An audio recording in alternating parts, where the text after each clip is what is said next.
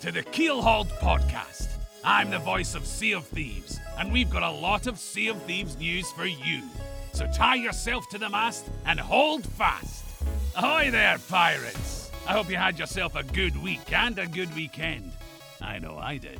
This week, I'm joined by none other than Captain Deadeye Dre and Jeff the Brash from the Golden Sands blog post to talk about the Shrine lore that came in with Season 4, as well as some of the news resulting from Fury of the Damned event and some of the delays with that, and just some overall Sea of Thieves random speculation. So with that, let's get into it. But first, I want to thank the patrons who went over to patreon.com/Keelhauled Podcast, just like you can, who are now supporting the podcast because they want to make sure that they are helping contribute to the podcast that I put out for it. It means the world to me that they are doing this because it helps pay for a lot of the software and the hardware that I've been using to make this podcast and helping take care of that. So I wanted to shout out Chateau Neuf, Cosmic Johnson, El Jefe Esteban, Trickster, Jabaro5, Akazia the Rogue, Lumpy SRQ, Dub Goose, Evil Morpheus, Xbox Mike 29, Munchie, Regis Stella, TN Professor, Vibralux, Big Bad Pad, Mina Fairy Super Pack, Davram TV, Fergatron, Skinny Matt, Straw Hat Connor, Windsor Chris, and Zam Wow. Thank you all so much for your support. Again, if you do so, I really appreciate it. You get your name shout out on the podcast. It helps pay for the software that I'm using. It helps pay for the upgrades that I've made this year so that I can help present a better podcast for you. So with that being said, let's get to the actual show. Welcome, everyone, to this week's episode of Keelhauled Podcast. I have none other than Captain Deadeye Dre and Captain, well, he goes by Golden Sands blog post on Twitter, but it is Jeff the Brash. Gentlemen, how are you two doing? Jeff, how you been? I've been well. I've been enjoying Sea of Thieves, enjoying the Halloween season, football season, all the good stuff. It's my favorite time of year. So yeah, I'm doing good. Awesome. And Dre, how are you doing? Welcome. Yeah, I'm doing pretty damn well as well. Thank you very much. I'm so glad to have you guys on. It's been an awesome season. We've had a lot of really cool content come in. And while I've covered most of the news side of things and some of the changes that have come with this season and the content that's come in, I haven't gotten a chance to dive into the lore. And I thought it would be a great opportunity to call on you two to help kind of bounce off theories and ideas with you to try and talk about some of the things that are going on in Sea of Thieves to make sure that maybe there was a thread of thought that I hadn't thought of. And I just wanted to get, because I have questions. As always with Sea of Thieves, it always feels like every time there is new content, it answers 2 questions and raises like 17. So I wanted to talk to you guys about what was going on with this. So, but first off, I wanted to talk to you guys about what you've been doing. So, Dre, you've had a pretty integral part into a pretty big reveal that came via the Merfolk's Lullaby recently. You've been working on the history of Sea of Thieves. Do you want to dive a little bit into what that's been? So that's kind of just sort of, been an ongoing project, and just the idea of there's no place anywhere in the Sea of Thieves community that really lays out what has happened in the Sea of Thieves in its history, in the bits of lore that we've got, and puts into sort of like a structure of a timeline, or even just gives all the information out there. There's still some more I've got to put in the timeline, actually. But yeah, it was just sort of like, here's a resource for people to be able to refer back to that is as accurate as I and the other people who have worked on it can make it to be. Yeah, as a general brief rundown of it. It's really great. This is over on Merfolk's Lullaby. I'm going to put a link to it in the show notes. And you've been working with Scullia. I can never remember. Yeah, like all the design, you got to give out a massive shout out to Scullia. That all the design and how it looks and functions is down to Scullia. They do brilliant web design work. Yeah, they really do. It's really fun to kind of just scroll through and kind of go through the rest of the history and even remember some things that were in the books and the comics that I honestly had forgotten about. Little interactions that I hadn't anticipated, but it's something that is still integral because you never know when it might get brought back up again in the game itself. Exactly. The stuff in at the moment is sort of like just kind of there, as you can kind of then see, oh, there's these threads that have kind of been brought up during all the stuff that they've created so far, and you can kind of see, oh, it's going to be expanded on at some point. Obviously, the Flameheart stuff, that's all going to be really expanded upon at some point. So that section about Flameheart is going to get really robust, hopefully one day. That'd be really interesting to see how that then connects with other things. Right. Yeah. It's such an overarching aspect of the story of Sea of Thieves, and it feels like every update we're trying to see if there's something that kind of progresses it a little bit further. And right now, at least, it feels like we're getting this kind of smaller arc that deals with the history of Sea of Thieves in season 4.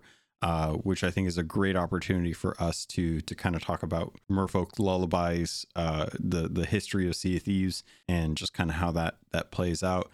But I wanted to jump over to Jeff. Jeff, you're still helming the Golden Sands blog post. It's still one of my favorite websites to go to for news, along with Rare Thief and Merfolk's Lullaby. You guys have recently put out a really well in-depth guide for the shrines in this update. So have you guys been, what have you kind of been working on outside of that? You got anything coming up? Not a whole lot. Well, we're basically just kind of, when the new season launches, it's a big drop of content, both in the game, but also in terms of the content that we're creating. Dre also helps me with that. So then kind of between seasons, we will sometimes do smaller things like during the Pirate's Life season 3, we did some fun little articles like our top 5 favorite Easter eggs and things in the Tall Tales. And but we kind of do that stuff to just fill the air and give ourselves a break between the big content drops of a season. Season 4 was a big one in terms of 6 shrines that had to be described. How do you navigate these dungeons? Where do you find all the journals? What is the Siren Treasury and all the other new things. So it has been a good season in terms of new content. And then that's just my bread and butter on the blog is I kind of describe a lot of the gameplay walkthrough type stuff. And then Dre helps me out a lot more with covering the lore side of things, which we still have a lot of lore content to work on through the rest of the season. We kind of put that stuff later in the season so people have time to experience it themselves, and then later in the season Dre will kind of recap everything and there's sometimes there's sometimes stuff that gets put out on the social media as well that happens during the season, so that needs to kind of like be brought up. It's really some of those things too. I really love the Trivia Tuesdays that we've had for a while now, because it does kind of enlighten certain aspects of Sea of Thieves. Most of the stuff I think most of us are pretty comfortable with, but some of them it feels like we're getting some fresh news coming in from time to time. Yeah, definitely. And I think especially if some of us who've been at this since the beginning, we take a lot of bits of lore for granted. We understand all of the nuts and bolts of Sea of Thieves, but then so many players have joined Sea of Thieves late, after launch, maybe the second year or the third year or this past summer. And so there's a lot of that stuff they'll bring up and they'll say, oh, did you know that the Reaper's bones were created by Wanda, who used to be a warsmith on Golden Sands Outpost? Like little stories that are not experienced in the game anymore. You just had to be there, which is also, I think, goes right back to Dre's timeline. So that's a great resource for people who missed out on aspects of the lore, or maybe they can't get access to the books and comic books and things. There's all kinds of stuff that's not just readily available in the game. But that's a big piece also with a Golden Sands blog post, is just trying to preserve that stuff that is temporary. In season 4, there might be temporary dialogue and there might be stuff that was revealed on social media. And it's important to us to compile that in one place so that it doesn't just get forgotten on the internet. It is somewhere you can go and access it. It's ironic too, because I recently saw a post maybe a month or 2 ago where the devs had realized that they needed to reach back to some of that kind of ethereal information that they put out. And if not for your site as well as Rare Thief and in the wiki and a slew of others, that information is not always easily obtained. Sometimes you really have to dig through past tweets and stuff, and that can be pretty tough if you're not sure what keywords to look for outside of just the Sea of Thieves handle. So it's great that you guys are taking it upon yourself to kind of catalog and record a lot of this content, a lot of stuff that people we'll probably use at some point or another. Or if they have a question, it's nice that someone is taking the time to document all of this and make sure that it's time stamped so that we have proper listings for when things were introduced. I think one of the I can't remember who does it, but every season we get the new loading screen, and there's one Twitter account, and I can't remember who it is, but I think he always grabs no, Jeff, don't you do this? Don't you always grab yeah, I say, believe wait there a is a minute. guy on Twitter who does it as well. And yeah, on Golden Sands, we do have a post that we update every single season or every big update. Anytime they change that main menu title screen at the table with the skulls in the big game logo, and you can go back and on our page, if you're on our blog and you go to editorials, you'll find it on there. And you can just scroll through and look at all of the title screens, and it's really funny to go back to the beginning because they're so simple and kind of almost boring compared to the stuff that they've been doing with those title screens ever since. But it's fun. It's a fun little trip down memory lane. Yeah, I definitely, and some of them have become like favorites too. I think there's definitely quite a few where they just had the right theme and they had a really clear idea of what they wanted to do with it. And they've really tried to, instead of just saying like, this is what a pirate table might look like for Sea of Thieves, like one thing in, they've really kind of thrown in, I think A Pirate's Life was a great example of each quadrant of the actual loading screen represented a different tall tale or aspects of a tall tale. And it isn't until you get through all of the tall tales that you're like, oh yeah, that's where that's from. So I really love how they're kind of sprucing up, maybe adding a little spice to the loading screens for the content that's actually coming into the game. Yeah, I guess one thing I almost regret is if I would have thought of this way back when, I would have captured video of everyone, because they are animated and they do have music, and sometimes the music is different from season to season or update to update.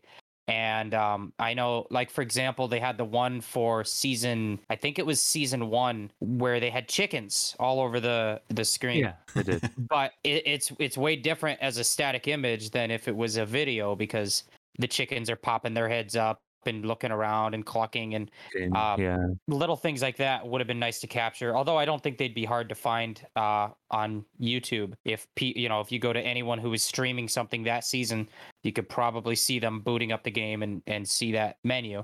And it's funny that you bring up YouTube, because I think that's probably going to be the best way to do it, because it feels like Twitch is so kind of not ethereal, but corporeal, where it's only going to last so long that people don't really keep the VODs for that too much unless it gets uploaded to YouTube.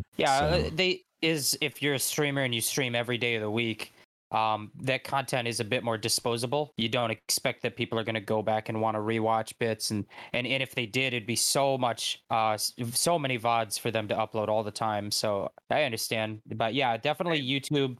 There's people who have been, putting out YouTube content for Sea of Thieves from the beginning, so you can find great stuff on there. Yeah, definitely. I wanted to touch a little bit on season 4, because you guys have been categorizing everything that's been going on. You guys have been doing a great job putting out guides and stuff for that as well too. But overall, we're coming off the heels of Pirate's Life, which is probably the best update that we've had to Sea of Thieves in the last year. How are you feeling about season 4 in general, Jeff? I'm impressed with it, because I think that if they had told you, here's a Pirate's Life, it's massive, we spent most of our time working on this, and now season 4 is going to be a big step back, and we don't have a lot to give to you, it would have been understandable. They could have had a very small season. And I don't feel like what they have added is a small season. It's certainly more content than seasons 1 or 2. 6 bespoke, unique dungeons to explore. And then there's the treasuries, and whatever other minor changes that they've updated, which they always have minor changes like that. But it's nice. It's not just like a big step back after a Pirate's Life. I mean, it is a step back, because you were never going to match a Pirate's Life in terms of scope, but I like these shrines quite a bit. I think it's fun to do each one of them at least one time through and experience the kind of the unique puzzle or the unique gimmick to each one. finding those journals. I don't know how fun they are necessarily to repeat for months on end. Like, you know, I've already basically got to a point where I'm done doing them. Mm-hmm. But I've done all of them a lot of times by now. But I think the one aspect they did that's the smartest thing is that the coral message in the bottle that says, you know, oh, if you get this voyage, go to this shrine, and then you can find a Breath of the Sea. That adds that little bit of extra push where maybe you've done all the shrines and you're bored of them and you don't want to do them anymore, or not necessarily that you don't want to do them, but you're not going to go out of your way to do them. Then you find this message in a bottle and it might motivate you. So that is what's kind of motivating me right now. I do want to get all the commendations for the Breaths of the Sea. On the flip side, the other big thing was the treasuries, and I'm finding those to be very fun, very repeatable. They don't get old. So yeah, I've been enjoying it. See, that's what I'm really curious about. And Dre, I'm very interested to hear your thoughts on this. We've had the shrines out for a few weeks now. Most folks have gotten a chance to do them at least one go around. There's a fair amount of lore in there, and these to me are really unique because they are not like gold vaults where you know exactly what to expect as soon as you get into a gold vault, so you can kind of min-max what you're going to do when you get to a gold vault. With a shrine, being that each one is unique and they all have different little locations for their loot, it's not just one room with everything in it. How are you feeling about the replayability of the shrines versus the actual treasuries, and how those compare to, say, like going out and having to do a voyage to get a vault key to then do a treasure vault or a gold vault? So my thoughts on like the shrines is they're really interesting and unique locations that I'm not really sure like if they're worth the gold. They're worth going into to explore and to experience and to learn the lore, and they are beautifully crafted. There are some of the most stunning locations in the game at the moment.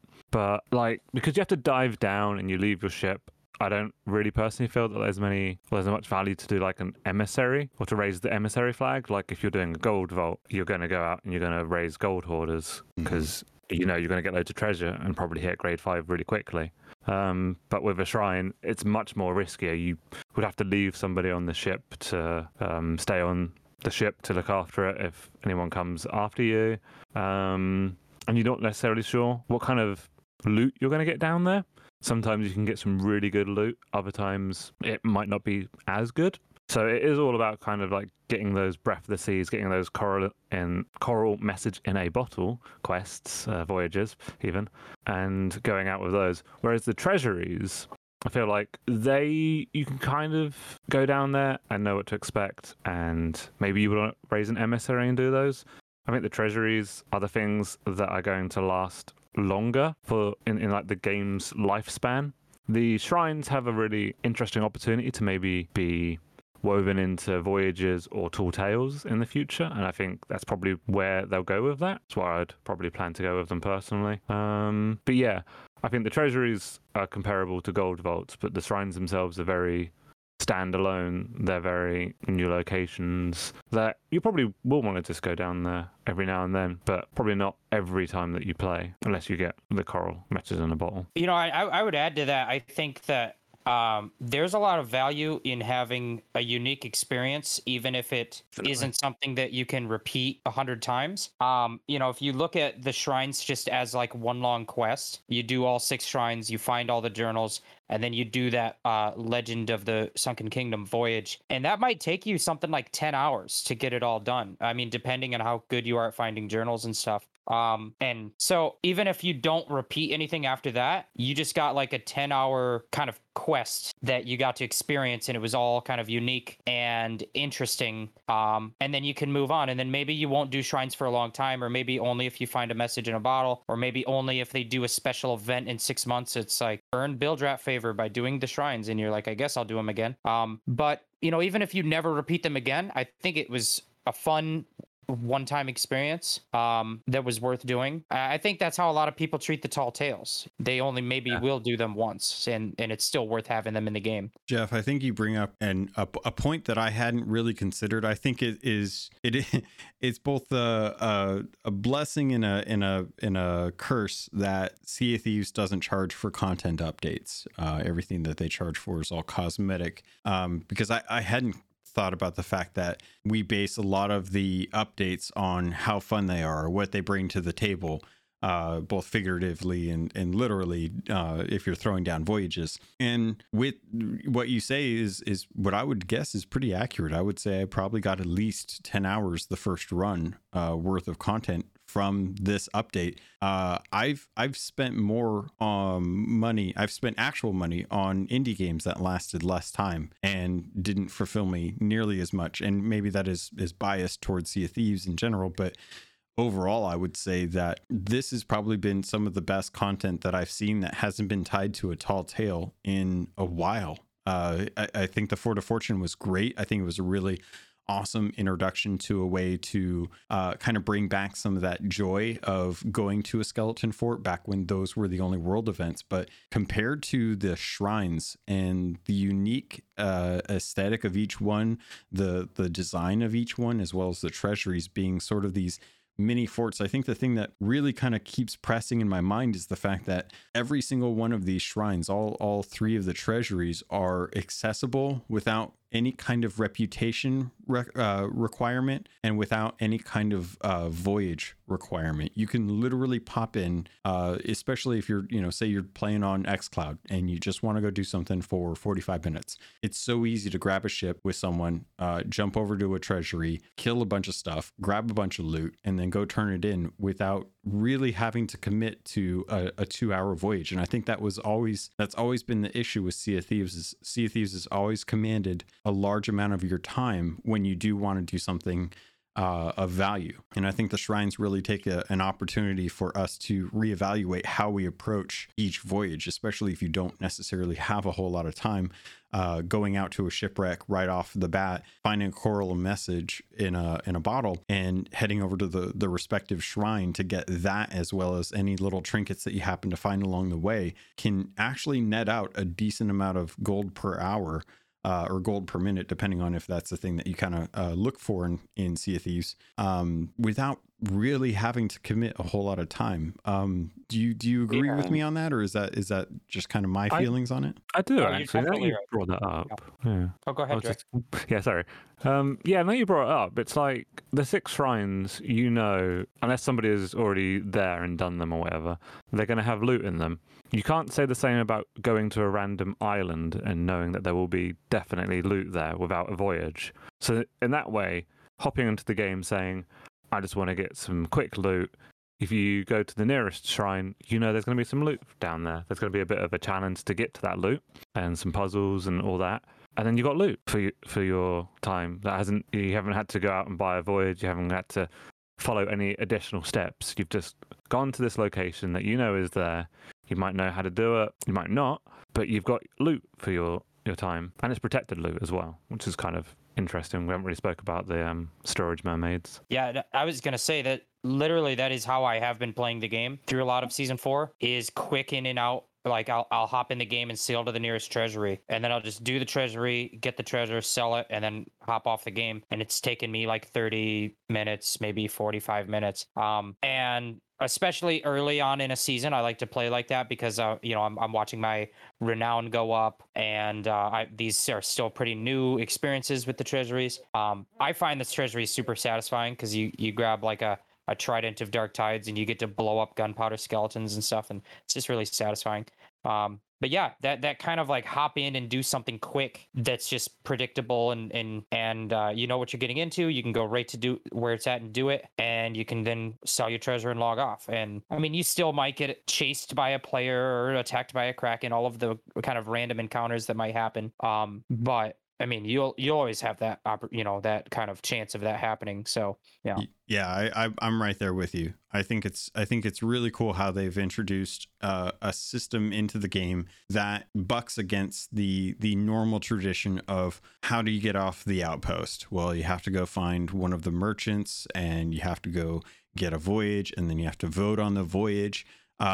There's a lot more agency now with these shrines and these treasuries on how do you go and get a relatively decent amount of loot in a short amount of time, which is why I kind of question, if this isn't the better way to go about creating content for Sea of Thieves. I love the idea of crafting narrative into voyages. And I think the gold vaults, I think the ghost ship voyages, and I think that the Lost Merchant voyages are exemplary of that style of crafting lore and narrative into what you're doing, as opposed to here's an X marks the spot on an island, go dig it up. You don't know who it belonged to. You may know who it belonged to, but the names themselves don't impact you the same way. It's like, okay, well, we had a ship out there, it got sunk. We still need that manifest because it's important to our trade route system. And we need you to go out and get this if you don't mind. And hiring a mercenary to go out and do that in lieu of having more merchant ships go out is a narrative. It's a design that I really appreciate. And with the shrines, while there's nothing that drives you to them, they have a natural allure when you do happen to come across that swirling color that kind of floats above the water. That wants to beckon people over to come investigate it. And it's that kind of emergent desire to try and go and figure out what these are that I think is exactly what Rare tries to do with the world events, that everyone is kind of at the point now where I think we're trying to come up with ideas to bring content to the game that isn't in the form of a world event. Because I think that everyone's kind of gotten a little too comfortable with the world events. I think we're looking for something more unique than how does Rare communicate the next event in Sea of Thieves without using a weird shaped thing of clouds in the sky. Yeah.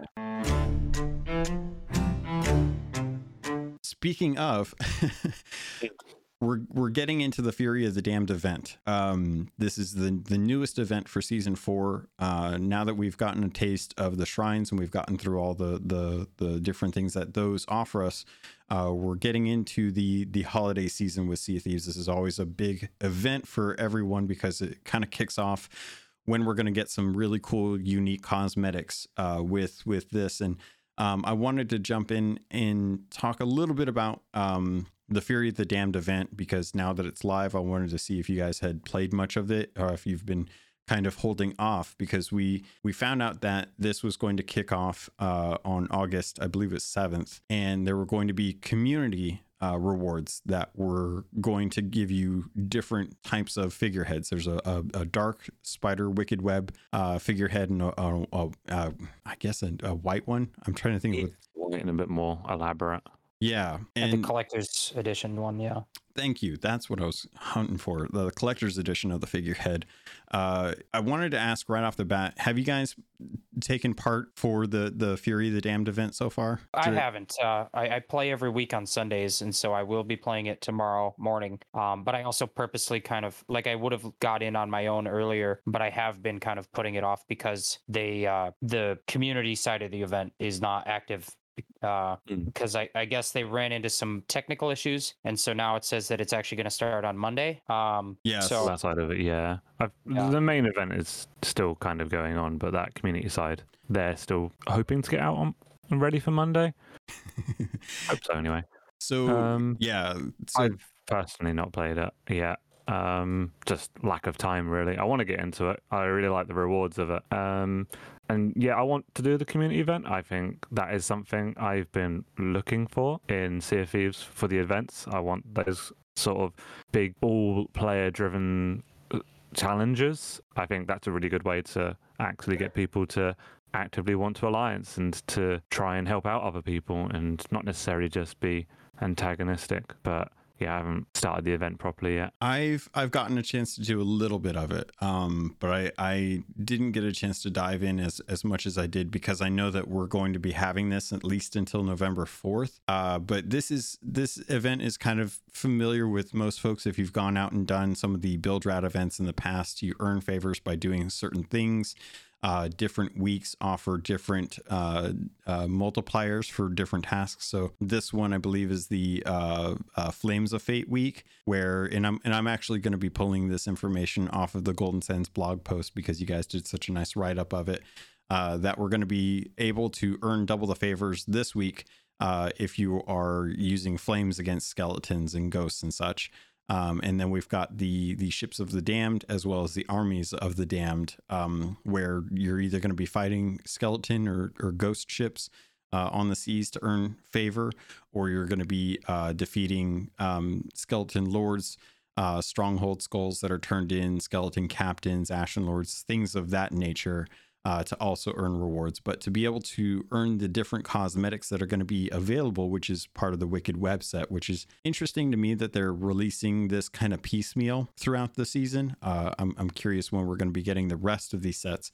But to earn the first 3 items, which is the Wicked Web Tankard, the Wicked Web Blunderbuss, and the Wicked Web Cannons, you have to earn an increment of 500, 1,000, and 200 favors.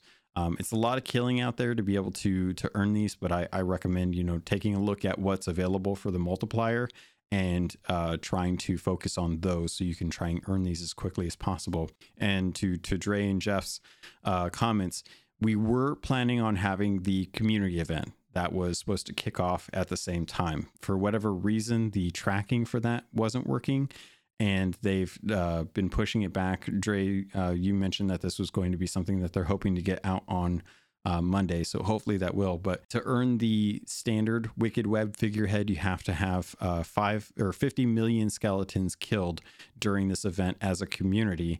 And then to earn the collector's Wicked Web figurehead, you have to have, or the community has to kill at least 150 million skeletons during the event. I'm kind of interested, I'm combining your guys' names now.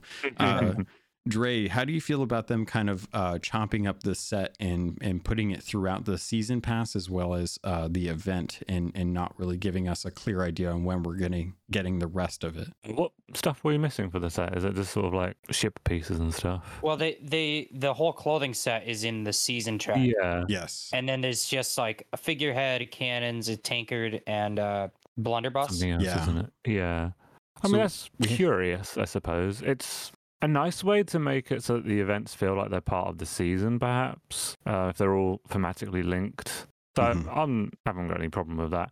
It makes it a little bit more interesting than it just being something that's pieces of a different set that hasn't got anything to do with, I don't know, the season or the event itself. Because these are a little bit more Halloween-y, I suppose. Yeah. I mean, last year's one was the Soul Flame stuff, so that's quite hard to follow up on, but... And I think that's available now too, right? Like the Soul Flame stuff. Yeah, I think that's through commendations now. Yeah, I got I think not that long after the event from last year, that all got put into the Pirate Legend hideout stuff, or it might have been at the start of season 1 that got put in there. But yes, it's all behind commendations. It has you doing the Fort of the Damned. I think if you want the costume, at least 25 times. It's 25 times to get the costume set, which and then it's like 3 million to buy it. Yeah, which I think is great. I think that it's like if you're here on time, you can participate in an event and get this stuff, and that's like the easy way to do it. But if you missed out on that event, you still can get it, and you have to do a commendation that is kind of thematically tied to it. So you weren't here for the Halloween event. Well, you can unlock that stuff if you do the Fort of the Damned. So I'm okay with that, and this stuff will probably be the same. They will put it in the shops once this event is over, and you'll be able to unlock it some way.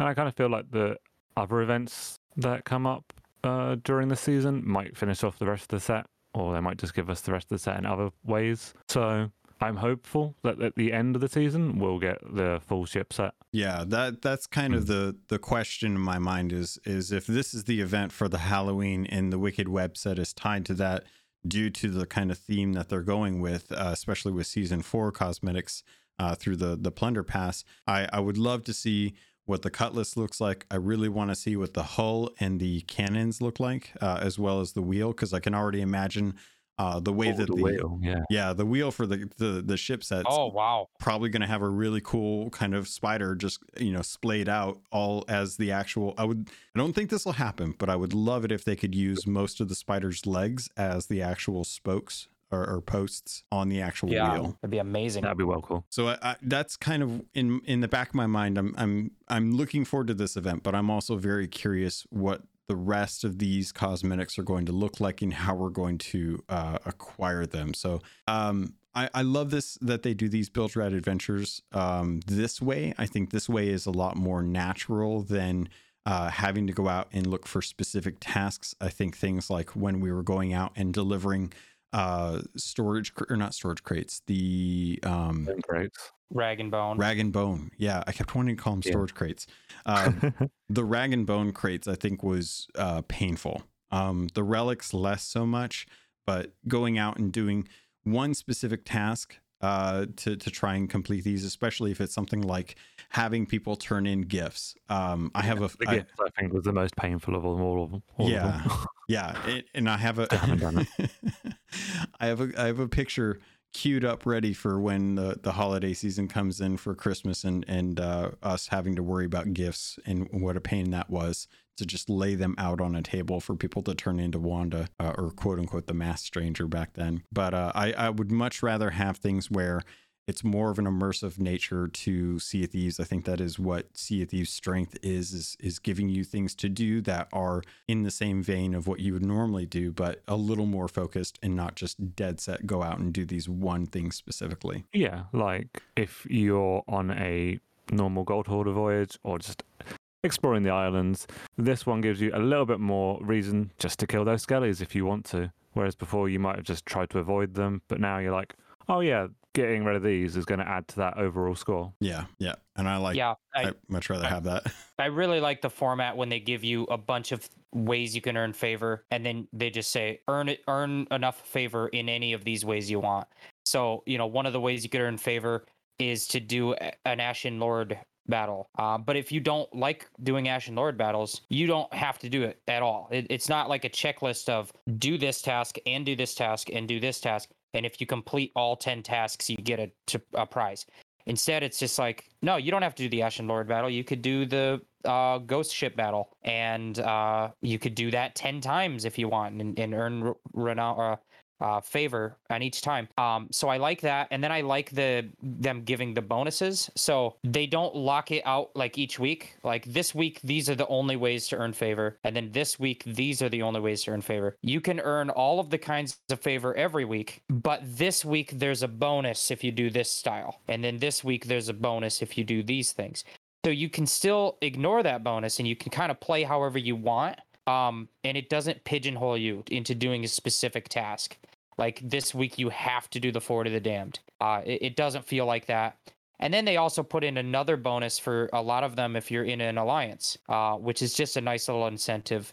Get some alliances going and get some more intrigue. I mean, alliances add a whole lot to the game, in my opinion, because forcing players to interact, not forcing them, but encouraging them to interact, always creates the best stories, even if you end up betraying each other, or if you don't end up betraying each other and you end up just being friendly. Like those are the kinds of things that turn into stories. And if there was no alliances, then every interaction would be like, I'm either going to sink you or I'm going to run away or I'm going to avoid you. And there'd be no story to tell, Yeah. So I do enjoy those bonuses that they've put into it. It's a long stretch from where we came from, where the first opportunity for us to really engage with this was having to find someone before alliances were a thing, convincing them to meet you down at one island, where you then both had to take a song to a specific location and engage with the event that way. The tools that have been put into the game currently facilitate that exact same style of gameplay in such a smoother aspect, where it's still rewarding and it still offers an interesting opportunity. I remember when when we first got the Hungering one, there were a couple of times where we had gone out and we had fought the shark, and as soon as we fought the shark, we immediately got sunk by the other crew. or at least attacked by another crew that was either nearby or the ones that we were with, because they just wanted to be that type of crew. And it was really fun. It was really, really fun to still know that regardless of the situation that we're in, we're still all working towards the same thing. And we got the rewards. And as soon as we got the rewards, it turned into a huge battle. And it was, them versus us at that point. A lot of that can still happen now, but at least with the tools that we have, you're not penalized by having someone try and mess you up during these type of events. These events you can achieve with people or without people. If you do it with people, there's a chance for betrayal, and I love that opportunity because it gives players the tools, but doesn't tell them how to use those tools. It just tells them that there are incentives to doing it the way that it suggests, but it could very much be a bait and switch. And I love that opportunity because that's kind of what Sea of Thieves is you're constantly pushing and pulling against what people's intents are going to be. And that's such a pirate thing to me. Mm-hmm, definitely. We did get a fair amount of information this season that I wanted to bring you guys on for, specifically in the form of shrines. We've gotten a ton of lore that's been explained. Most of this is building off the back of A Pirate's Life, with the 2 tall tales that we got regarding the Sunken Pearl. And oh my gosh, I'm just blanking on the Tall Tale 4. What was Tall Tale 4? Dark Brethren. Dark Brethren. That's right, because someone was there. So the Dark Brethren, and I promise I wasn't trying to be cheeky about that. I genuinely forgot. Those 2 tall tales introduced sirens into the game, and we had sirens kind of emergent, but we finally got the backstory as to all of these cave paintings and wall paintings that have been up and around the world forever. Ever since the game came out, we've seen merfolk, but we've seen bad merfolk, and we always just kind of referred to them as the bad merfolk. But we never understood the story behind them. We finally had the bit of story revealed about them when Tall Tales came in, and they had been reawakened, if that's the right way of saying it.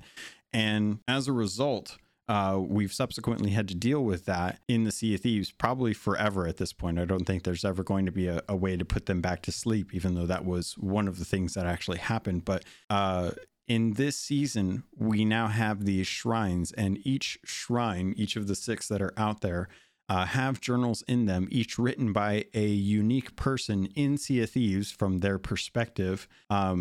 And it's been really surprising to have them discover these shrines. And right off the bat, I wanted to ask you guys, because I feel like some of this is answered in the Tall Tales, or not the Tall Tales, but the journals.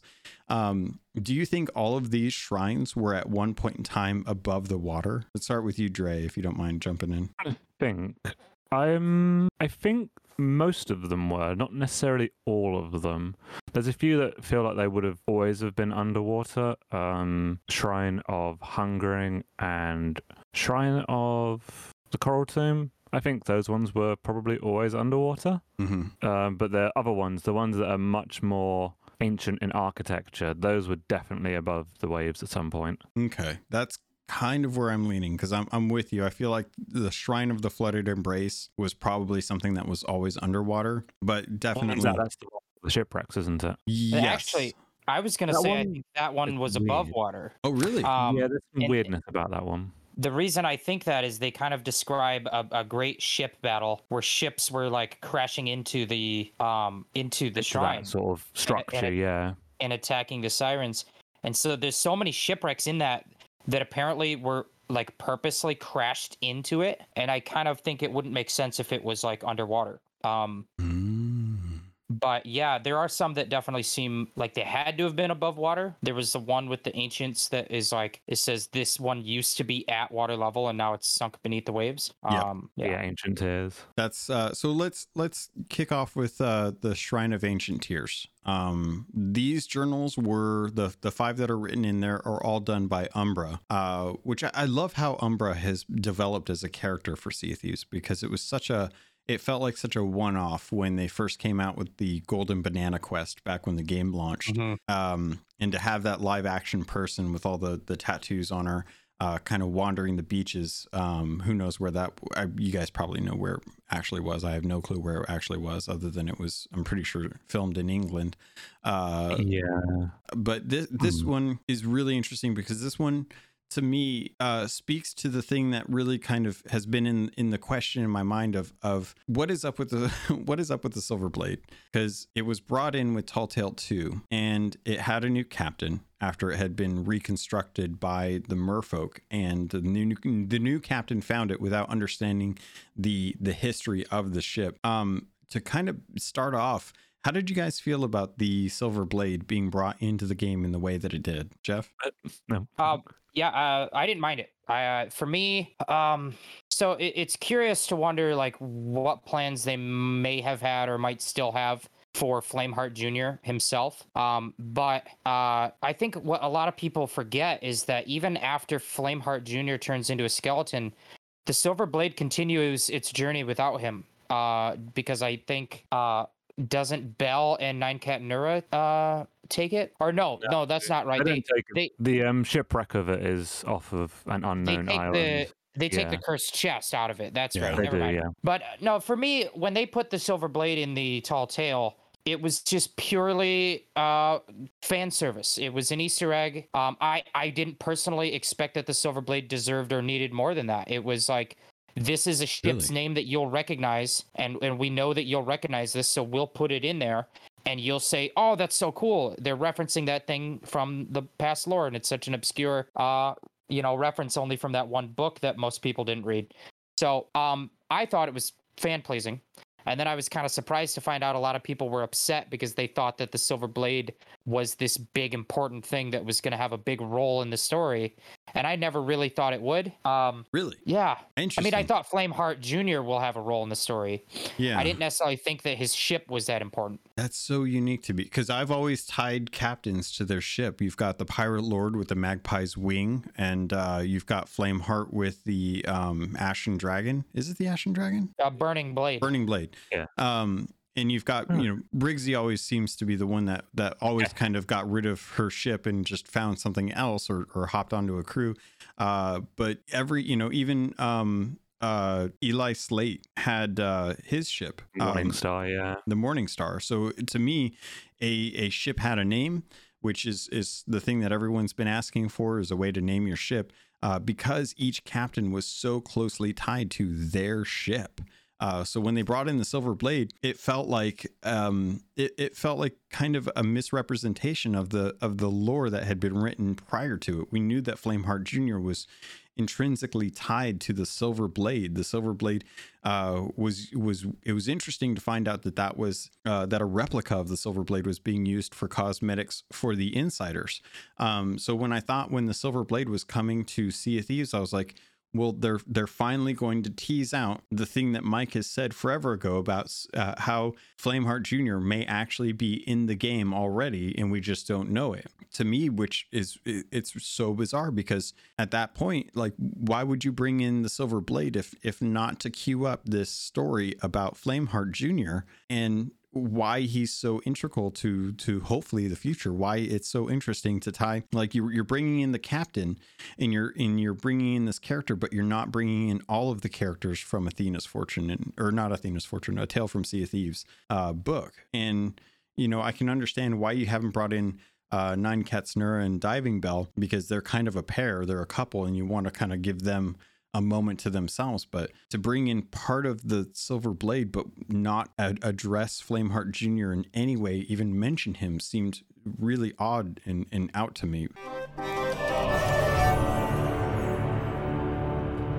Ahoy there, pirates. This is the ad for this episode, and I did want to let you know, if you wanted to avoid these and just get a regular filler, you can head over to the Patreon. There's a special feed just for patrons that get the ad-free version. If you want to keep listening, though, I can't say I blame you, because this week I want to let you know about Loot Crate and getting 15% off of most crates and crate subscriptions when you use the link and code RobotsRadio in the show notes. Also, you can head over to audiobooks.com, get your first 3 audiobooks for free, and that can include any only 2 VIP books, or use the affiliate link for Green Man Gaming. If you're a PC gamer or you'd like to save money on games, it's one of the benefits of being a PC gamer.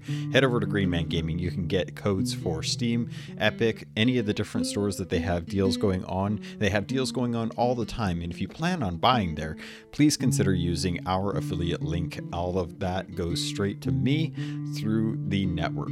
Thank you all so much for everything that you do to support this podcast. It means the world to me, and I continue to try and improve the quality and content for you. With that, Pirates, let's get back to the show.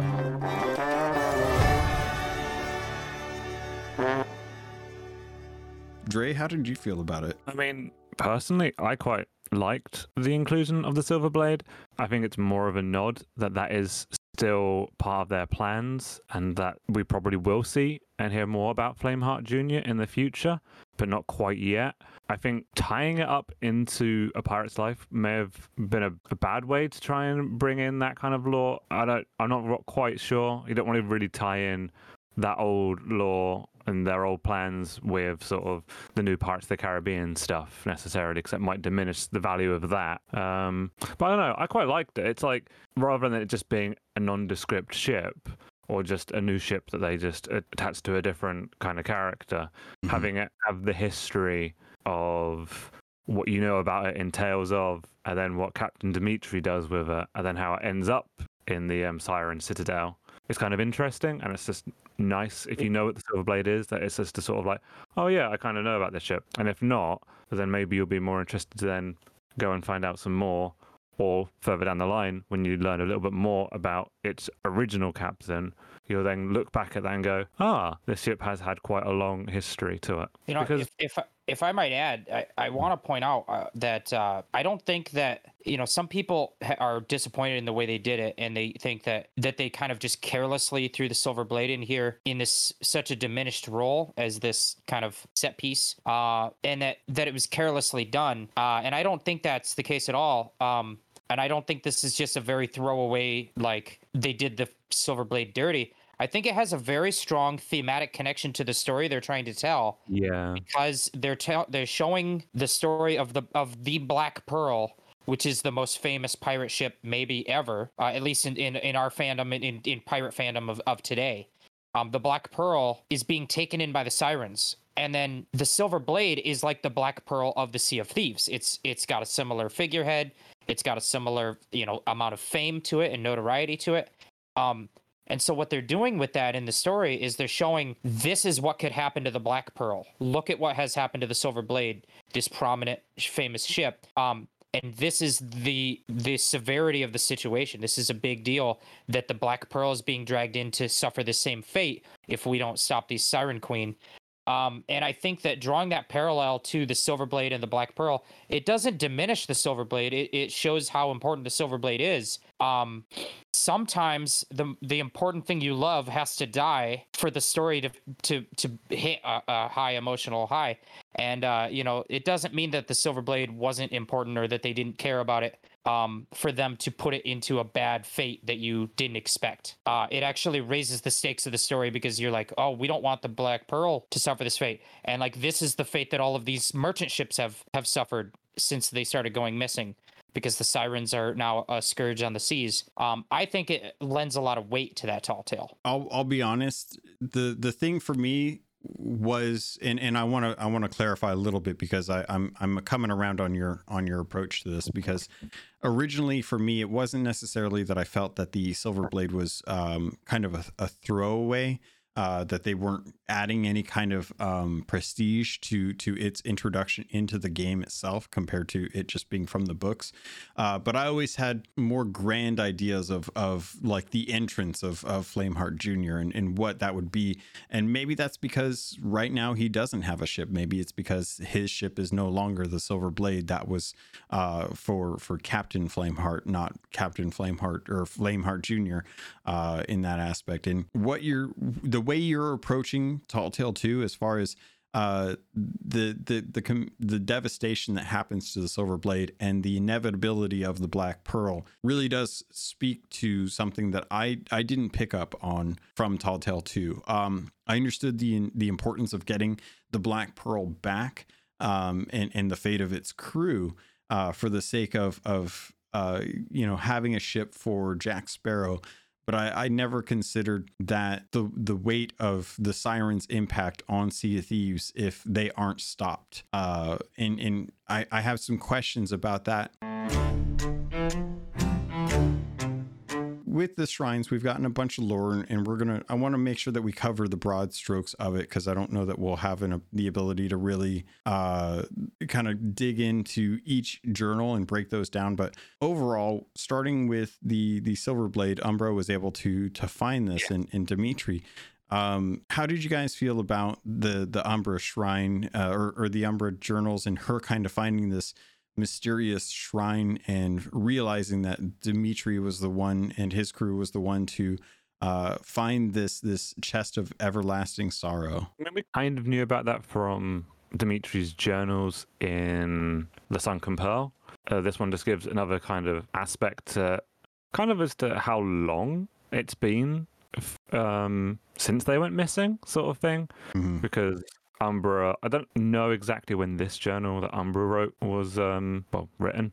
There's no kind of like real set time scale of when any of these journals are. I think they're all different times, different time periods. So Umbra's one's probably kind of recent. So to say that the Silverblade was going around doing stuff and then went missing for a couple of months kind of suggests that, the Sirens have been awoken for quite some time, ever since like the lost shipment stuff. It's lost shipments, isn't it? Mm-hmm. Yeah. So I think that's an interesting aspect to it.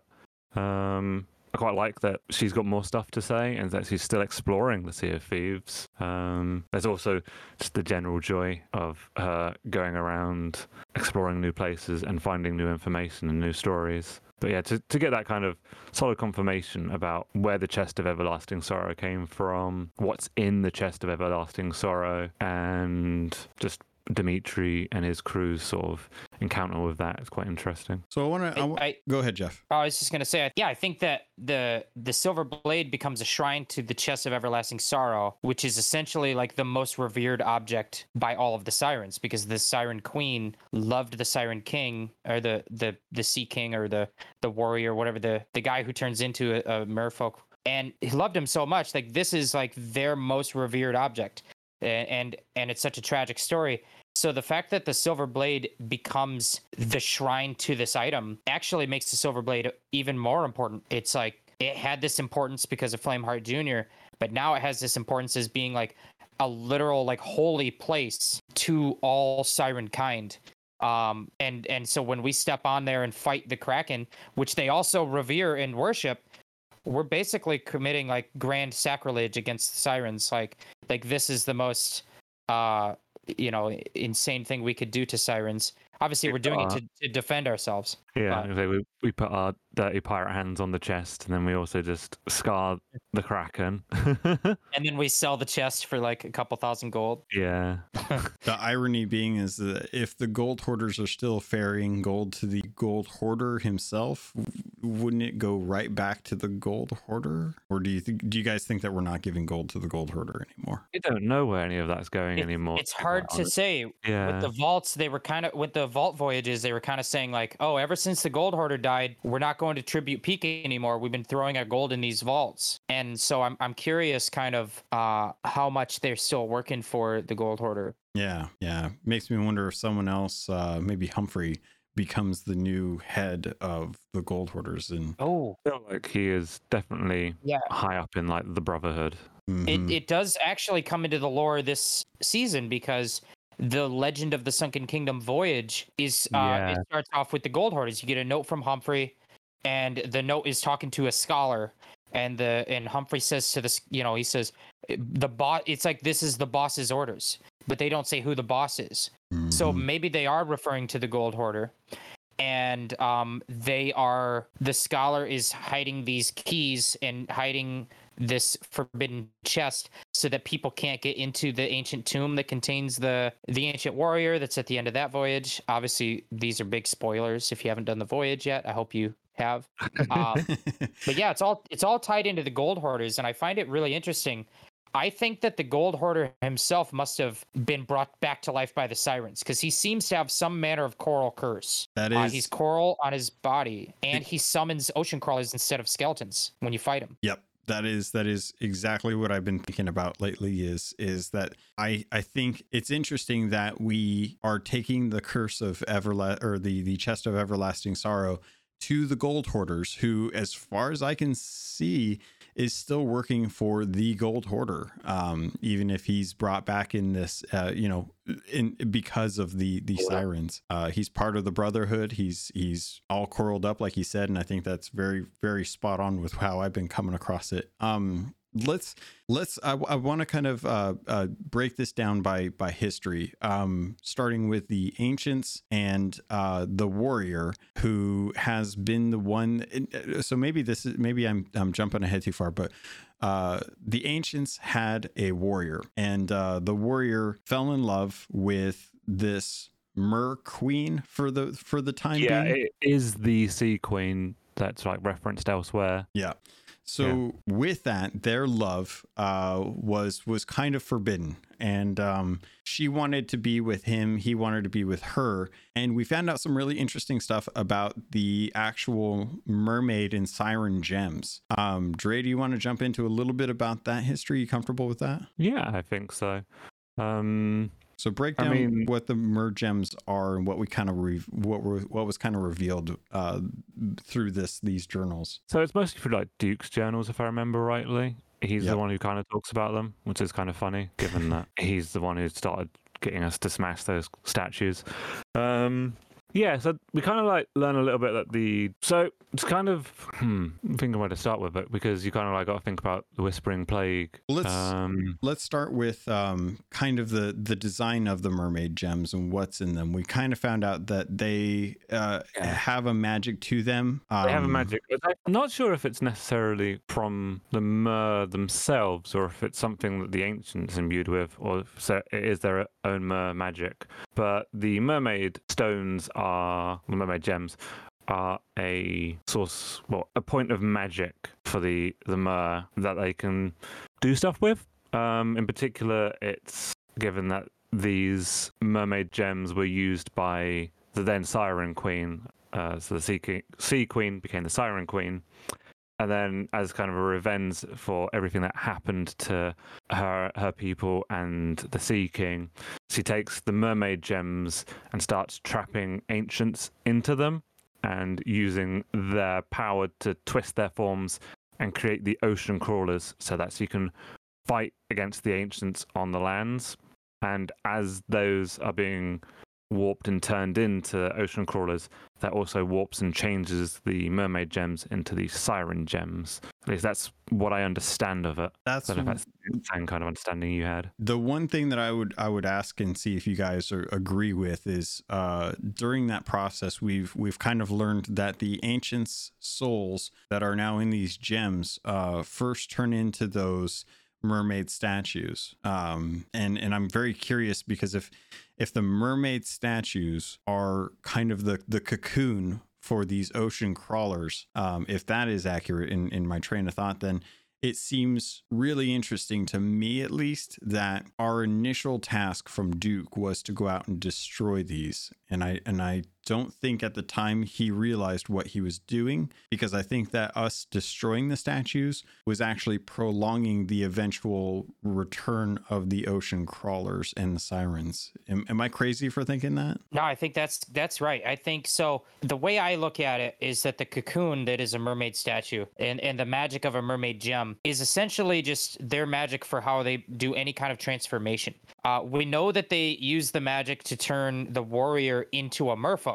Yeah. So it doesn't just turn people into ocean crawlers. It could also turn people into merfolk, but doing that actually creates sirens. It creates the Whispering Plague. And so, yeah, I think these statues have been around for all this time, and they turn out to be they're people, humans, that are either being turned into sirens or they're being turned into ocean crawlers. And then you might think that's kind of dark. Like, if I smash the statue, am I just killing some innocent person?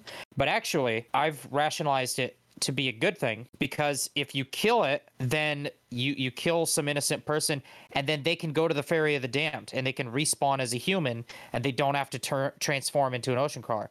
But if you don't kill a merfolk statue, then that person will turn into a siren or an ocean crawler. And then so that it's actually a good service to be destroying these things. So I agree with you to an extent.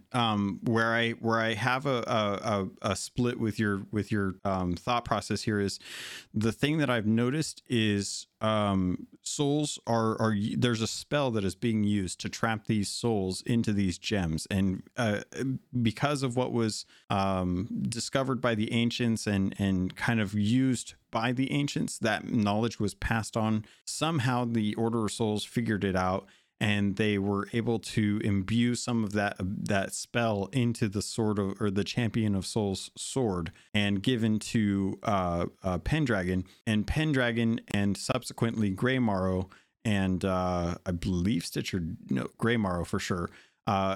They've learned how to not only trap souls but extract souls. So I agree with you that removing the gems from the statues is a positive thing, because you're essentially keeping sirens from being born or ocean crawlers from being born.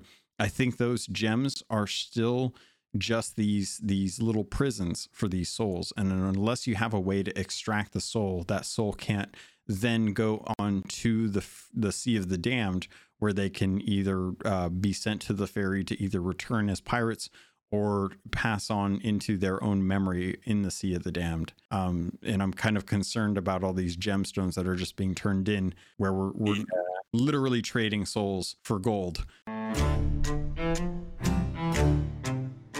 Which is a weird thing to think about now that I think about it. It's fine. Yeah, you do bring a good point. And that may be the case. I think we can say for sure that we stopped the transformation, though, at least. Yes. Because if a transformation had taken place, then the mermaid gem would have turned into a siren gem, which is what drops when you kill a siren or when you kill an ocean crawler, because they I view it like a mermaid gem is almost like a battery, or like a radioactive chemical that they're using to power a process, and then once the process is done, it has now degraded and it has become a different radioactive chemical. Like it is transformed into a different element. So you transform the gem down into the mermaid gem has become a siren gem. The process of using its fuel has transformed it into this other thing.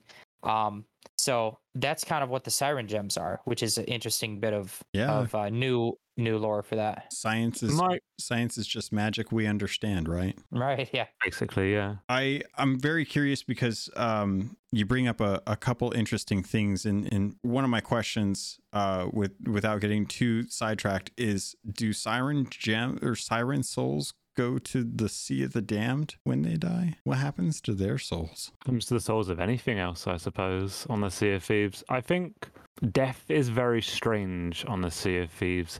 It isn't you're gone and you're gone for good. You can come back. So perhaps it is the same for sirens. Maybe they do go to the Sea of the Damned and can come back in their own way. I mean, we have merfolk in the Sea of the Damned. Are they actual merfolk souls? I'm very confused about this. Or are they just the memories of merfolk that are being manifested through our subconscious? Because the Sea of the Damned is confusing.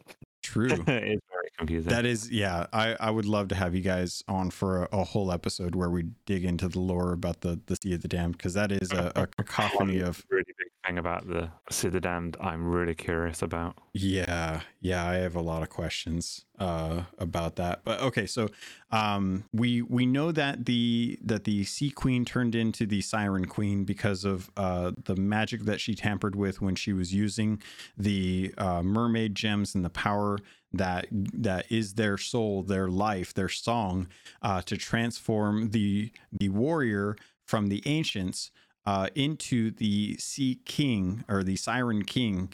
And they were in love for a while, and this caused a huge rift between the merfolk and the ancients, and the siren and the merfolk themselves actually split into two sects. So we go ahead, Jeff or Dre. Sorry. I was going to say it's less a split between the Merfolk and the Ancients. It's more that it potentially went well to start with because you do have Sea Queen and Sea King. So it kind of implies it did happen and then it was a gradual loss of their song. Yeah. And then they got exiled, which is then what caused like the split between the Sirens and the Merfolk. The Merfolk probably still worked with the Ancients, and the Sirens themselves probably hated them for that because I believe the Ancients took them away or exiled them.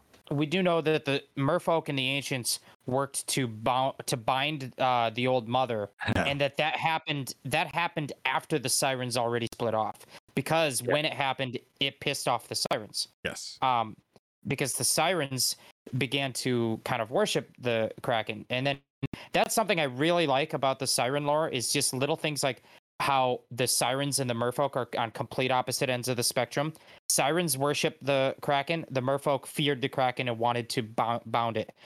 Sirens will drag your ship down to the depths and sink it, but the Merfolk are the ones that will restore your ship when it does sink and bring it back to you.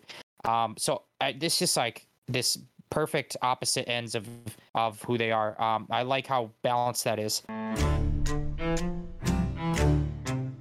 We're seeing a little bit with that in Pirates currently too. Right now we have the Pirate Lords in the Pirate Legends who are out there, building alliances, having adventures, creating stories, things like that. And we have the Wanda sect, which is now the Reaper's Bones faction that are trying to deny gold from Flameheart, trying to deny victory from Flameheart, trying to promote murder and death in the Sea of Thieves. And now we have these two kind of stories where the Siren King had the Siren Queen had the Siren King, and his death was the result of a war between the Sirens and the Merfolk paired with the Ancients. And now we have the Flameheart who discarded Wanda and her love for him. And now as a result, we have this rift between us versus Flameheart and the Reaper's Bones. It's a weird triangle of combat that's kind of emerged in both of these stories. But I want to stick on point. I'm not going to get distracted. I wanted to you brought up a good thing. The journals that we found out talked a lot about how the Ancients and the Merfolk worked together to craft the chains that would bind the Old Mother, the mother of all Krakens, down in the depths till she eventually died. And it wasn't until later in the Sea of Thieves that Ramses and Mercia worked with the Sirens to actually get these chains so that then they could craft a whole different thing. Go into it later on. But we also found out that the contents of these gems, this kind of nuclear power that you're talking about, this radioactive power, is something that is now in the breath of the sea, or the Listerine bottles. About that. The breath of the sea is really strange because it's not exactly clear what its origins are, if it is something that is melted down mermaid gem, or if it's a blend of some other kind of magic, or what it really kind of does. It seems to be like the concentrated essence of whatever the magic is that is in a mermaid gem.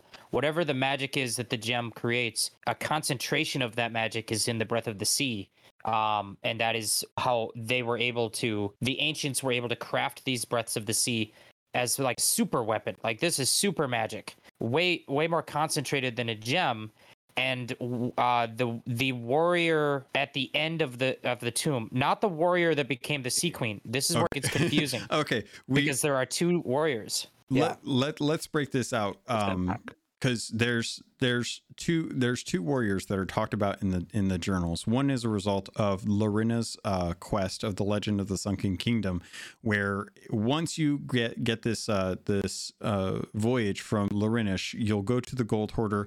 He'll give you an enchanted compass. That enchanted compass will send you out to an island to dig up a coral chest or a chest, and that chest has 3 locks, each resulting in a trip out to a different shrine where you get keys to unlock it. Once you get it, it unlocks a tablet that you then take to the Shrine of Ancient Tears, if I remember correctly. That one.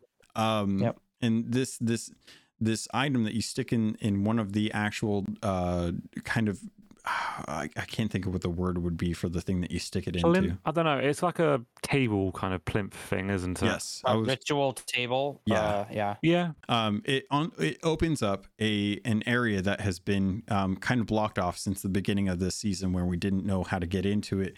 And inside there is a tomb, very akin to Flameheart Jr. And this tomb has a skeleton on a similar plinth table, if you will, and this skeleton is covered in coral.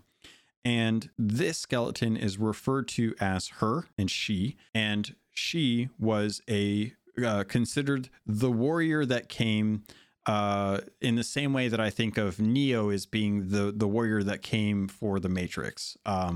This warrior was the one that, if the Siren King was the start of the war beneath the waves, then the warrior that we see in this tomb is the warrior that ended it. She's the one that brought the sleeping or the resting of the sirens. Am I forced them into the darkness somehow? Is that pretty clear? That's how I think it is. I agree. I think essentially they use the breath of the sea, which is some kind of concentrated mermaid magic, and they must have done some kind of ritual or something with it, but they are able to put all of Sirenkind to sleep. As a result, that warrior gets cursed with the curse of sunken sorrow, and is that tomb becomes her resting place. And we're not supposed to get in there, because what happens in any movie when you enter a forbidden tomb, you get cursed. So that's how we get the curse of sunken sorrow as players. I actually love that, because it's kind of the first time that they've given us a curse where it feels like we actually got cursed by entering that room in a way that makes sense in a story, instead of it just being like, you complete a commendation and you get a reward. Can I push back a little bit on that? Oh yeah, go for it. Technically, you don't get the you don't get the curse, the gold curse, unless you've beaten the Gold Hoarder and entered into his cursed chambers. And based on any fight that I've done with him, I've never not been knocked into a pile of gold. So that's true, but you have to do it 5 times. So I guess the logic there is that the first 4 times you did it, you just got lucky and didn't touch any cursed gold. But the 5th time you do it, no, you definitely touched some cursed gold this time.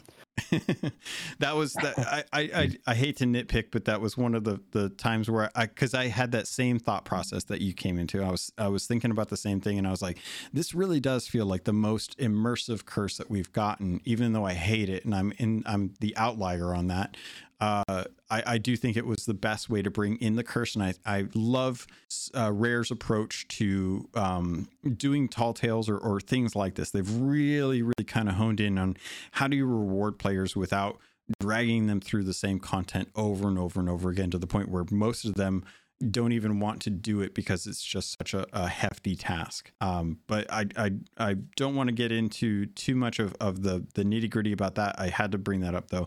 But yeah, I love that this tomb kind of brings about possibly a way to kind of quell some of the issues with the sirens right now, because like you mentioned, we have these breath of these Listerine bottles, and first off, the fact that they're uncorked scares the bejesus out of me, and that you can take them underwater and the little smoke still comes out of them. It's weird. But the fact that we open up the tomb, we have the curse of coral now, and we have these Listerine bottles. It is very strange to me that we wouldn't kind of go forward, take the next step in what's going to happen, like how we're going to deal with this. But at the same time, do you guys think that we've killed the Siren King? Or Siren Queen? Do you think that the Siren Queen is out of the picture now? I think she's still alive. Like I said earlier, death is strange on the Sea of Thieves. So I think her rage isn't going to let her just go that easily. Within the Breath of the Sea, we might actually have an answer to her problems, perhaps. Also, I don't know if you were going to bring it up as well, but you mentioned earlier about Pendragon and his Sword of Souls. No, go for it. Well, like, we've got Pendragon now. She doesn't know of any way to bring back the Sea King from the Cursed Chest, but Pendragon may potentially with his Sword of Souls. It might be a more powerful kind of magic that may be imbued with whatever is in the Breath of the Sea. We might be able to at least put the Siren King to rest and help to ease the Siren Queen's sort of anger, rage, and sorrow. I feel that's where it's possibly going, because you've also got like the parallel story with Yenneigh, who had a love for a merfolk, who then turned into a siren, and she's searching for some kind of way to cure him. I think the thing that she is looking for is implied to be the breath of the sea, so it might actually be the cure for them. Yeah, maybe. What makes them worse? Who knows? I think you're spot on with that idea, actually, and I'm glad that you brought up Yenneigh, because it's something that has kind of been brought up because of the Dark Brethren tall tale. That felt really kind of odd that was a story that was being brought up amidst. Yeah, it was a strange place for it to be. Exactly, which makes me wonder if you're right about this. Is that there's a reason why it's brought in. It's a Chekhov's gun situation where we know that gun has to get fired at some point in this story. We know that her story has to be important to some degree for them to even write it, for them to even bring it into the world and into the lore. So I'm really kind of curious how that's going to play out. I did want to bring up one thing, and I wanted to get Jeff, if maybe you can talk to this or speak to this on Reaper's Hideout. Before it got completely transformed, there was a slow evolution to that island, and one of the islands, the far west one, had a weird plant or a weird dead tree on it, and there was a small wooden plank in symbolizing a tombstone there. And for the longest time, we don't know what it was. The flowers that were there were these white lilies, and these white lilies, thanks to the community, we found out that the lilies were in the constellation shape of the warrior. We never understood who the warrior was or why it was important. Do you think that the warrior, and Dre, this is open for you as well too, but Jeff, I want to get your thoughts on this first. Do you think that the warrior is the woman that is the one that put to rest the Siren uprising, or do you think that was the warrior that eventually turned into the Siren King, or someone completely different? So I think that when we hear the lore of the character in the constellation, I believe it's referring to the guy who becomes the Siren King. I don't remember where I'm getting this from, but I feel like one of these journals might have described something that lined up with that constellation. I'd have to go back and look at them all again. But I felt like I came away with it like that warrior in the sky from the constellation, and the blurb of text that we get about him in Suds's journal on the Stars of a Thief tall tale. It lines up with the guy who becomes a Siren King. Okay. That being said, I also think that any usage of that constellation, like because they use the symbols, when you go to different vaults of the ancients are using these symbols that are also matching kind of what are the constellations in the sky, right? So you have the vault of there's the Scarab vault on Crook's Hollow. Mm-hmm. There's the Boar vault on Devil's Ridge, etc. They use those same constellation shapes, but I also think that those are just symbols that mean something more general to the ancients. So any usage of that symbol to the ancients generally means a warrior. The specific warrior in the sky is the specific warrior that became the Siren King. But anytime they want to talk about a warrior, they will use that symbol. So the one that is made out of lilies could be referring maybe to any warrior or some other specific warrior. It doesn't necessarily have to be the same warrior. Yeah, that's just I'm kind of making that up, but this is kind of how I'm reading it. I'm just reading into it my own way, I guess. But yeah, I think there was multiple warriors. Like, it feels like it was a title. If there is to be an unmarked grave, though, perhaps it might. Well, it does kind of feel like it makes sense to maybe be for the Sea King. We don't really know anything about the Uncharted Island before it becomes Reaper's Hideout. We know that it had a stone circle there as that was being unearthed whilst they were doing stuff. So it may have been an island that the Ancient used. Actually, now thinking about it, way back before it was Reaper's Hideout, it had one of those tables with a triangular hole in it near it. So it's possible that it was a place of importance to the ancients, and maybe it was a kind of a remembrance of what happened to that one. It could be a remembrance of what happened to the female warrior as well. Right. But in either case, it wouldn't be their literal resting place, because we know that the bones of the Sea King are in the Siren Citadel, and then we know that the bones of the female warrior are in the Shrine of Ancient Tears. So this could be like a tribute. Well. Yeah. I definitely think that there's two possibilities, that it could just be a tribute piece to that warrior, as kind of like a remembrance. There's a memorial set up for them. I did some digging while you guys were talking, and I wanted to bring this to your attention because I wanted to point out a couple things and see what you think, if maybe this is just correlation or not. But in the Stars of a Thief Tall Tale, the book has the constellations in it. The Great Warrior constellation, the blurb that it has for that says, "Thirsts for war still lives on ... So if that is true, if this is something, because I've always had this theory that the Siren King was Flameheart, which I don't know I think that the Great Warrior of the Ancients was Flameheart, the one that killed the Siren King. I don't have any proof for that. But my theory is that he had a time, because Dre, you brought this up. Death is strange in Sea of Thieves, and I genuinely don't know when Flameheart first entered the Sea of Thieves. Could have been well before before Ramsey came in. Could have been during the time of the Ancients. I genuinely don't know. He looks like a pirate, but then again, if you want to pull in vampires can look like anything because they live forever, and they take on the aesthetic of the times that they're living in, because they don't want to look, unless it's a TV show that I'm not going to bring up, but they TV show. Yeah. They would look however everyone else looks like, because they're not going to walk around looking like an ancient during a time when there's a bunch of pirates walking around. So the Great Warrior thirsts for war still lives on. To me, it's kind of interesting, because Wanda was in love with Flameheart. Wanda started to repurpose this island, which had ancient stuff in it, and she created the Reaper's Bones.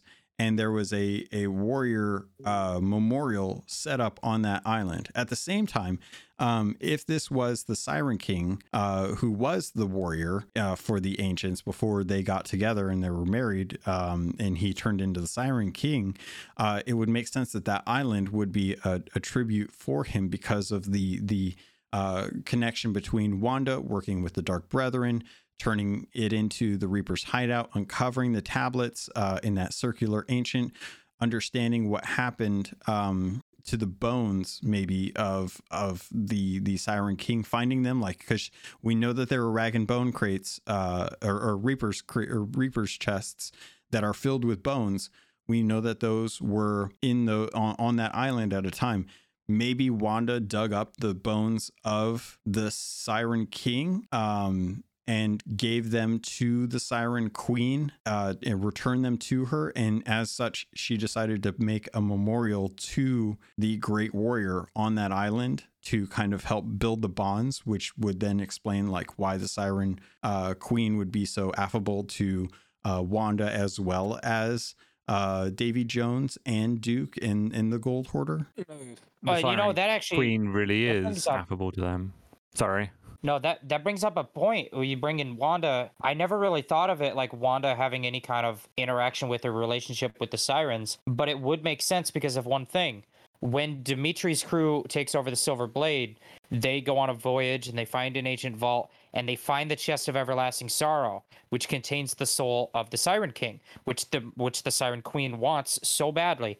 And as they go out, they eventually get taken into the sea by sirens, scratching at their hull, making them sink, and then taken into the Siren Citadel.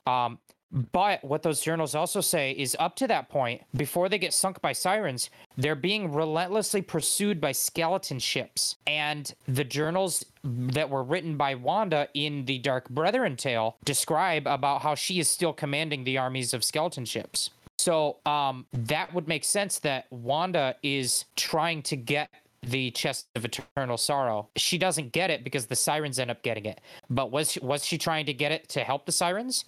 Or was she trying to get it to maybe have some leverage over the Sirens and say, look what I have, we can work together if you do what I say, or who knows what her plan was. But it definitely seems like she might have been involved with that. Yeah, the other thing I was going to mention is that the bones of the Siren King are found with the chest as well. So right at that point they are in the possession of the Sirens.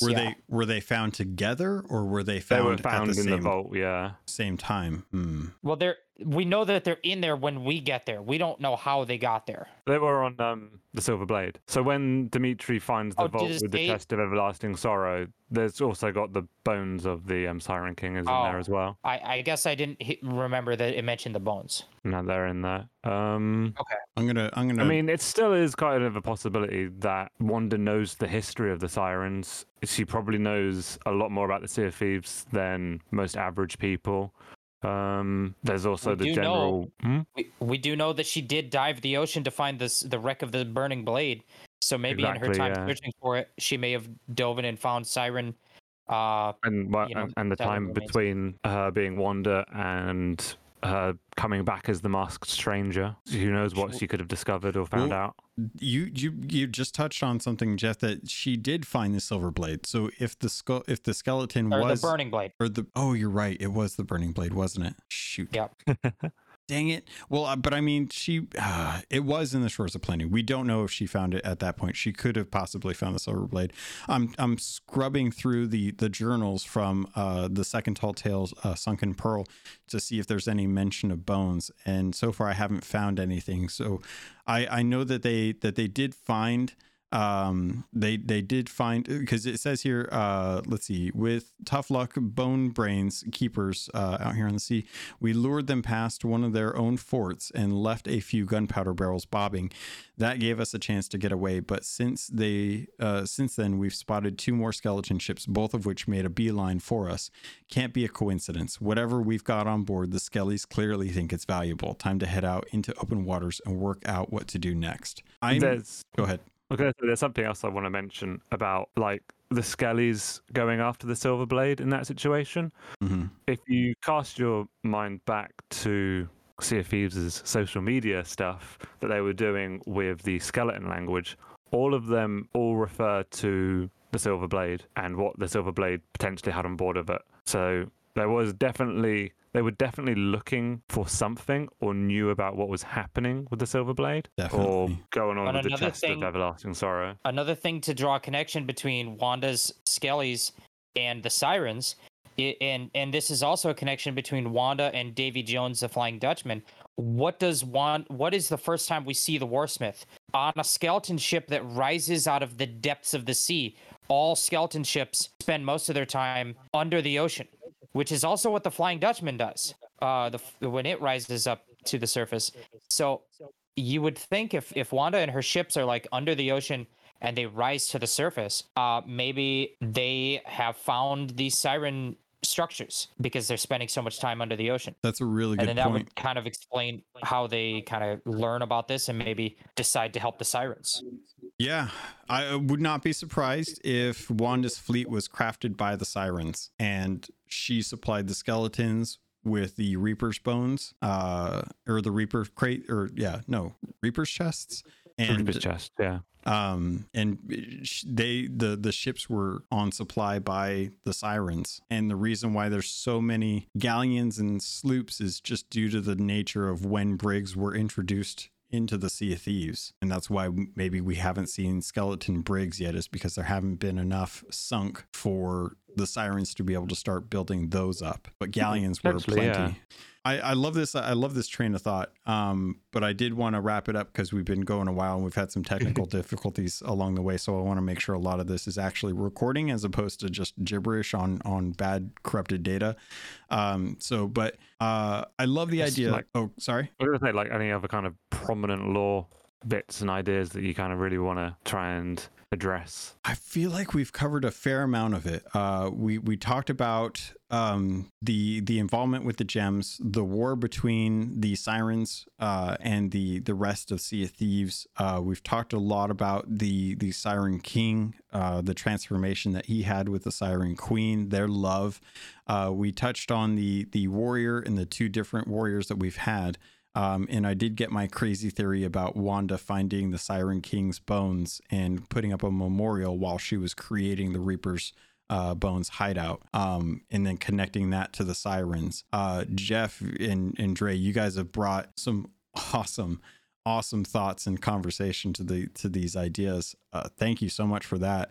Was there anything that you guys can think of off the top of your head that we didn't cover that were in the journals? That's something really interesting I found. I can't remember whose journals it is. It's in one of the journals of the shrines.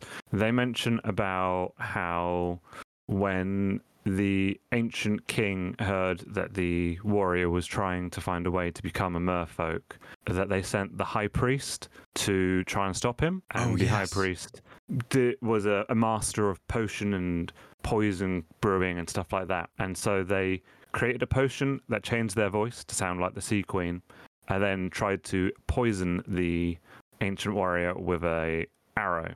If you go back to some of the stories from Stars of the Thief, there is a story in which the snake constellation tries to poison the ancient warrior, but the warrior was too strong and flung the snake into the heavens. It's an interesting parallel that kind of potentially suggests that these constellations, these characters, may have also been ancients or people, because the snake would have been, in that case, the high priest, which kind of made me then wonder, like, you've got other characters like One Eye the shark. Was that somebody else, another kind of ancient who used to go around spying on people, or was a messenger? Yeah. I mean, you've also got the stuff about Sea Queen breaking her promise with the Old Mother. Was Old Mother an ancient? Was the Kraken originally an ancient? Which is a crazy theory, but no, they do say that the Kraken is her daughter, but I felt like that was figurative. But maybe the Kraken is actually a daughter. I don't know. I mean, the power of the gems is, Jeff, as you mentioned, something that transforms people. I think it's a pretty good theory. I like it. You brought up the constellations. One that I found that while we were talking about the warrior, the one of the crab is called the courting crab. And it loves Queen, protects her beaches. Like that is clearly one of the ocean crawlers. Yeah, that was actually something. All the stuff about the crabs, all the crab paintings is either about other kind of weird crab things, but it does seem very much like it would have been about the ocean crawlers. It's really interesting, which brings to question like so much of the other stuff, like the proud eagle and the feather and the scarab. Like, who is the iron scarab in this case? Is that isn't the iron scarab like described as the one who teaches them tools and stuff? So that could have been like a weaponsmith back then, or just somebody who made things for people. Or like to reflect history, when you have ancient tribes, you have Spanish conquistadors that come in. They are iron gods compared to the tribes with their metal, their plate metal. Maybe iron scarabs were pirates at the time. They brought in weapons that they gave to the tribes to teach them how to build better weapons. And then talking about conquistadors, if you look at the design of the sort of skeletons that you see around in the shrines, they're all kind of wearing sort of outfits that are reminiscent of that kind of conquistador style. I love this. If Mike and the team dug that deep to really tie in some of these things, there's so many questions that I have with this, but I really do love this, and trying to look at some of these constellations and see if, now that we have kind of a better understanding of what happened back during the times of the ancients, I'm still very curious, like what happened to the ancients? Was it just the shroud? Was the shroud the thing that got rid of them? Did they leave? I think that did. There's sort of a mention in these journals as well that the sirens afflicted the ancients with an illness, and whether or not that was just one person's interpretation of the sirens turning them into ocean crawlers, or if something else did happen to the ancients that we don't know about yet. Yeah. Oh man, it's such an interesting thing. I'm gonna leave it on this cliffhanger at this point. People can start building up their own ideas if they want, and I'd love to hear some. Was there, Jeff, did you have anything that you wanted to touch on before we head out? Not really. I did think it was cool. Last thing I'll say, that one of the people we hear from in the journals is Mercia.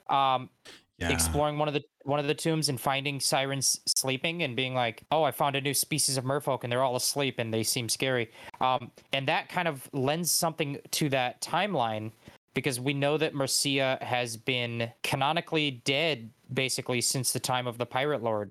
And so she found the sirens way back then, but they were still sleeping. So this just kind of, that it shows not all these journals were all just written in the past month or two leading up to this update. Like, these are places that the most inquisitive people in the Sea of Thieves have discovered in the past already. And some of them are written more recent and some of them are written maybe years ago. Just a cool little detail. That's it. Yeah. It's really cool that one of them is also written by Marissa Bell. It's like the first mention of Marissa Bell in the actual game. Yeah, Bell. Yeah, that is, I think, maybe the first mention of Bell in the game. Yeah. Yeah, I think you're right.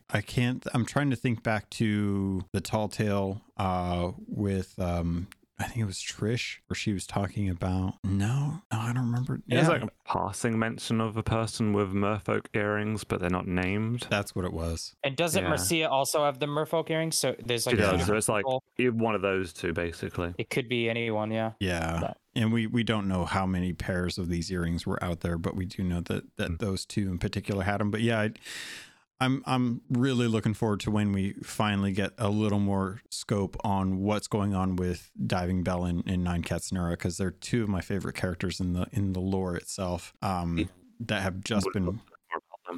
Sorry? I would love to know more about them and interact with them. Yeah, definitely. Okay, so I wanna head out from here. We need to come back and talk Sea of the Damned at some point, because definitely it's definitely I'm hoping at some point we'll get a little more information, because there's so many theories I have about it versus the Tall Tales versus the Pirate Lord and the 3 daggers in his back and all that stuff that I would love to talk to you two about. Deadeye Dre, one of the best captains in Sea of Thieves. You are on Twitter, but are aside from working with the Merfolk's Lullaby as far as the Sea of Thieves lore, the history of the Sea of Thieves, and helping Jeff on Golden Sands blog post over on Medium, where else can people get a hold of you if they want to talk to you about some of the lore? I mean, Twitter is probably the best way to sort of like send me across a message. If you're part of Ancient Isles University, if you're in there, you can give me a nudge and sort of set up DMs and sort of talk through there. They're probably the best places if you want to go and reach out and talk about it. I kind of start streaming over Twitch at Deadeye Dre. If we do a Sea of Thieves streams, I kind of do want to try and dive into lore wherever I can.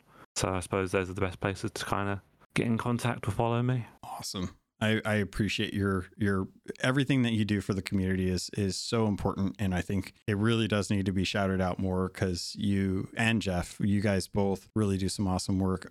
Jeff, you've been around forever, man. You've been covering Sea of Thieves since the get-go. Where can people get your content, and where can they talk to you about it?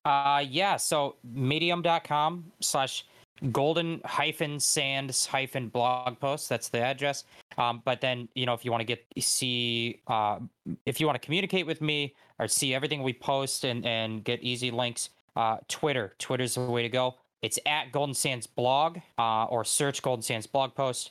And I'm also on DK Vine, staff at dkvine.com, a Rare and Donkey Kong fan site. And so the Conversation podcast, if they ever do an episode about Sea of Thieves, I'm on it. So check out the Conversation podcast on all of your podcasting apps, and also twitch.tv/DKVine. We stream Sea of Thieves once a week every Sunday, and I'm almost always on there. So yep, those are the things. I appreciate it. And yeah, shout out to Heil from DK Vine, constantly putting out the love and respect that Donkey Kong and the DKU universe deserves. I love their breakdown of the Nintendo Direct that came out. Gosh, that was a while ago now at this point, wasn't it? So yeah, I love listening to your episodes when you jump on there. I know a lot of the DK crew don't typically subscribe to Sea of Thieves, but because it's in the pantheon of Donkey Kong, it still counts as DKU. But yeah, I love listening to him and his 4-hour episodes when you guys deep dive into the prior season. So I'm looking forward to when you guys talk about A Pirate's Life and dive deep into that. I think that is going to do it. If you're listening to this still, congrats. You made it through the technical difficulties, which hopefully I will masterfully edit out, and you'll get just a nice chunky little 2-hour episode. But Deadeye Dre, Jeff Onan from Golden Sands blog post, thank you so much for you two joining me this episode to dive into the lore, to cover the news, to do everything that pertains to Sea of Thieves. It is an absolute pleasure. I love talking to you two, and I can't wait till we do it again. So thank you so much. Thank you for having us on. Thanks a lot. It's great. Awesome.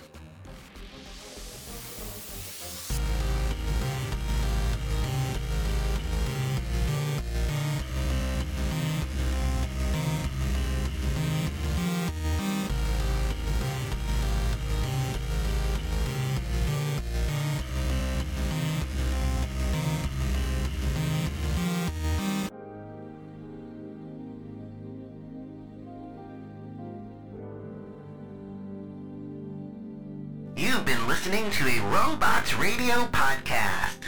Smart shows for interesting people. Check out all the shows at robotsradio.net. My name is Brian Burton. It's been 26 years since the bombs fell. And since I've left the vault, I've been trying to rebuild. But this isn't the Appalachia that I remember. There's so much more to everything going on. And I promise to find the answer. So if you're out there, if you're listening, just hone in on these coordinates. Remember, there's a place for you at the end. Omega. The Omega Broadcast Fallout Story is available on iTunes, Spotify, and many great podcasting sources. Hey there, my name's Jameson, or Big Cat, And I am Brenna, or Mother Goose. and together we are the hosts of the DL Weekly Gaming News. Each week, we bring you the top stories from last week, as well as something you might have missed. Our goal is to start a conversation about what's going on in the world of gaming. And every week, we have a special guest join us in the chat room, where we discuss a different gaming-related topic and learn more about our guests in the 60-second download. And if that isn't enough, we also have Slim Jims. So come and hang out with us every week and join in on the conversation. Good luck and have fun, everybody. And remember, keep your goose loose.